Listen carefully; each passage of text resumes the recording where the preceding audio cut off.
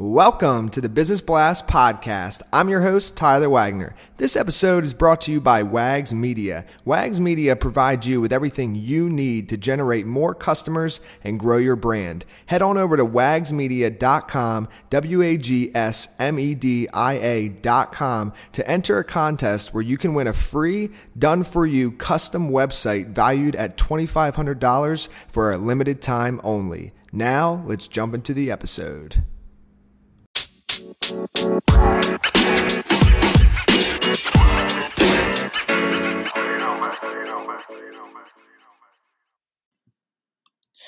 All right, everyone, welcome back to another episode of the Business Blast Podcast. I'm your host, Tyler Wagner. Today I have Lawrence Gerard with us. He's the CEO and founder of Fruit Street, which delivers a digital diabetes prevention program.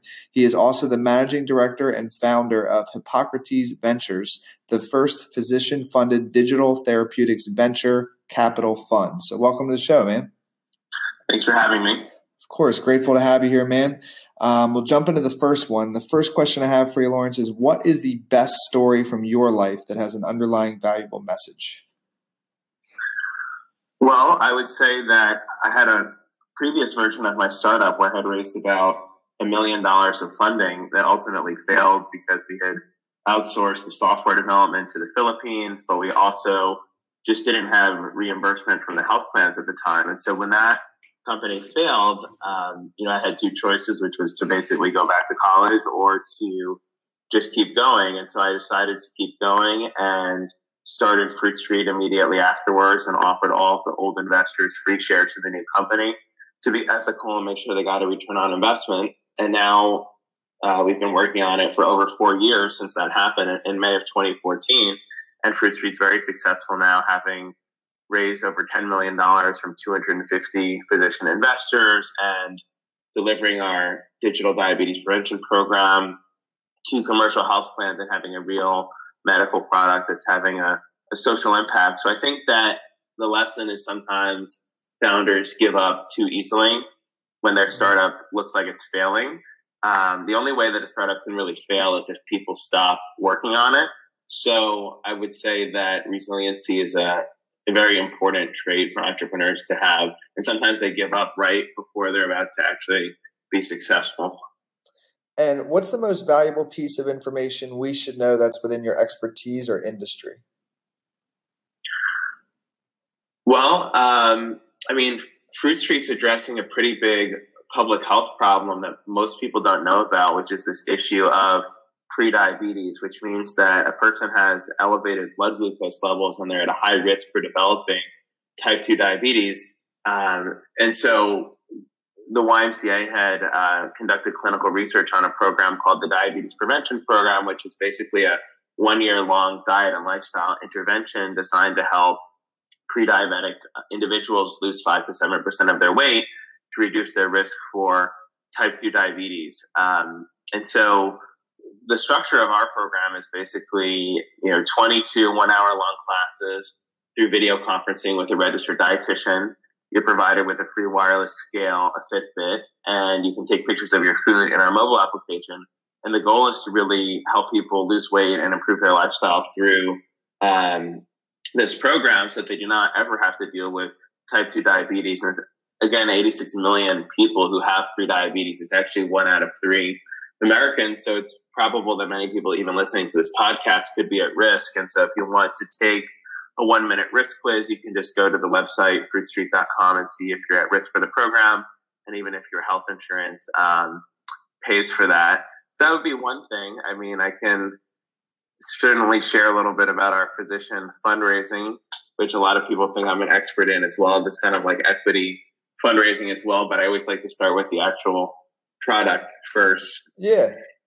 No, go for it. I'm actually, that was one thing that I was curious about too, because it's like you seem to be, not seem to be, you obviously are, very good at getting funding for things. So I'm curious, how you did that, especially the first time, because it was quote unquote a failure, but then you still were able to get, you said, up to $10 million of funding for this next one. So if you can dive a little bit into that.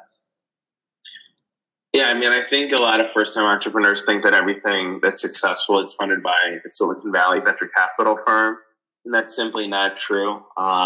Many of those firms are very unsuccessful, in fact, in providing returns to investors. So when I started Fruit Street, I thought, well, what if we made it more of a grassroots movement of physicians that want to improve healthcare with technology, but then those physicians could also serve as advisors and kind of like a medical think tank where they could really help us grow the business. And there's a saying, which is that if you ask for money, you get advice. And if you ask for advice, you get money. And so we have both great investors and advisors. And basically we've done, social media advertising to physicians to recruit them as investors and advisors. And the reason why they're investing is not just because it's a good investment, but because we're having a social impact. In fact, Fruit Street's a public benefit corporation, which means that we are a for-profit company, but we write our social mission into our bylaws, which is to prevent and treat lifestyle-related disease using telemedicine, wearable devices, and mobile applications.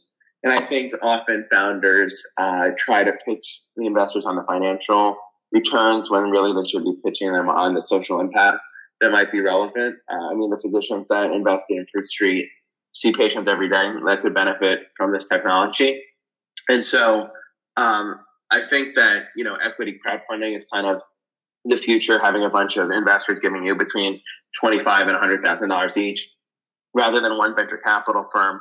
We'll probably end up having, 500 physicians that invest $50,000 each, and we'll have raised $25 billion of funding. And then, eventually we might have an institutional investor, but I don't think that's necessary unless you're doing something like you're building cars or you're launching a rocket into space. But for like a software-based company, you can probably, do equity crowdfunding quite successfully as well. Got it. Okay. And if you could give your younger self one piece of advice, what would that be? Don't send emails late at night, and also send shorter emails. Dude, I love both of those pieces of advice, man. Dude, sometimes I'll get emails from people, and I've actually, like, two things I'll do. If I get an email that's, like, really long, like, it could literally be put into, like, a book.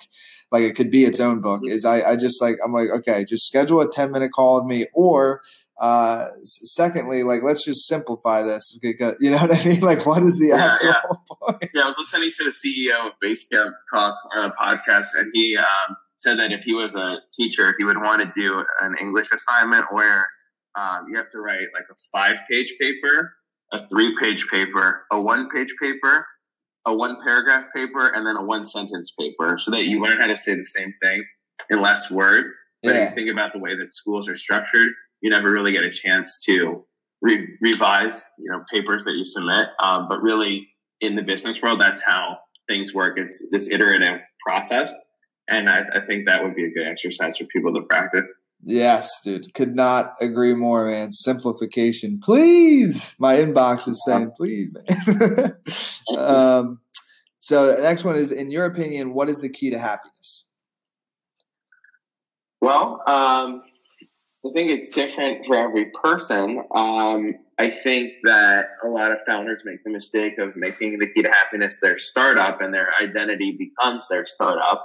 So for entrepreneurs, I think that they have to have a balance between, okay, they have their startup, but then they have their family, then they have their health, their education, their personal development. And I was using an analogy the other day, which is that I think a lot of startup founders think of their life as like a train, and their startup, so their company, is like the engine pulling the whole train. And then like on that train, you have like your family, your school, your life, your health, right? And like your startup's just like pulling everything. And so if the startup crashes, their whole life is just like burned to the ground. But it's really that you should really structure it where like there's 5 different trains, right? There's like your life, your education, your family, your health, all those other things. And I think that a lot of founders get too singularly focused on their startup, where in the last 25 years, startups have become like such a romantic idea, like we're going to change the world. But like, really, they're just businesses, and people have been starting businesses for 5,000 years, right? Or if not longer, right? So I think you have to have some perspective and separation. And those are kind of like my categories. It's like, okay, yes, I want my business to be successful and have a social impact, but also if you don't have health, you really don't have anything. And then you also want to have family and friends and well as well. So that's kind of how I look at it. And what is the best book that you've read, and what was the number one thing you learned from that? There's one book I read recently called Rest by Arianna Huffington that's about the science of rest. And, our culture has become very obsessed with working, and it's almost like a masculine thing now to like not sleep and stuff like that, right? But it talks about how like many of the most famous people in the world, they would only work like 4 to 6 hours a day, and they would only work for 90 minutes to 2 hours at a time, and then they would take long breaks. So I think that the whole structure of like working from 9 to 6 is just kind of broken, basically. And a lot of people in startup land undervalue the value of rest and even the ideas that come to them when they're not working, basically. Dude, I'm actually really glad I just heard that. So 4 to 6 hours a day, huh? Wow, that's yeah. I mean, think about you go to the office, right? And I mean, like, think about the number of hours that you're basically doing nothing, or you're at your computer and like you're looking at like 90 notifications come in, where you really should just turn everything off and just do one thing at a time, right? For sure. Yeah, it is interesting. I think we are in a time right now where it's like we could be at the office from 9 to 6, but you're right. Like 4 of those hours could be like the texting, the calls, the face, and like none of it's actually due to the task or pointed towards the task at hand. So, but it feels like work because it's like so intertwined with our work. Right. Interesting. And then the next one is what's your favorite quote and why? I have so many. I have to think for a second. I mean, I like the quote, "If you shoot for the moon and miss, you land among the stars." Although I always thought that it should really be, "If you shoot for the stars and miss, you land among the moon," because you can't really land among stars. But and I also like JFK's moon speech, where he talks about like, we don't do things because they're easy, but because they're hard. And I think I'm part of something called Startup Health, where they have that philosophy of having like a moonshot vision where, what does the world look like in 25 years because your startup existed. And I guess I'll share one last one, which is, I always forget the exact name of the person that said this, but basically like, people underestimate that a small group of committed citizens that have, particular beliefs, can't change the world, but like really that's what startups are, right? It's a small group of people that really believe in an idea. Even getting back to like the Declaration of Independence, like a small group of people that had a big impact. So I like those kind of quotes and thinking. Yes, man. Dude, thank you so much for coming on. The last one I have for you before we let you go is where's the best place for people to find you online? Yeah, they can email me at Lawrence.Girard@fruitstreet.com. So it's LAURENCE.Girard, GIRARD @fruitstreet.com. And visit our website, fruitstreet.com, or for Hippocrates, it's hippocratesvc.com. Perfect, man. Thanks again for hopping on. Thank you.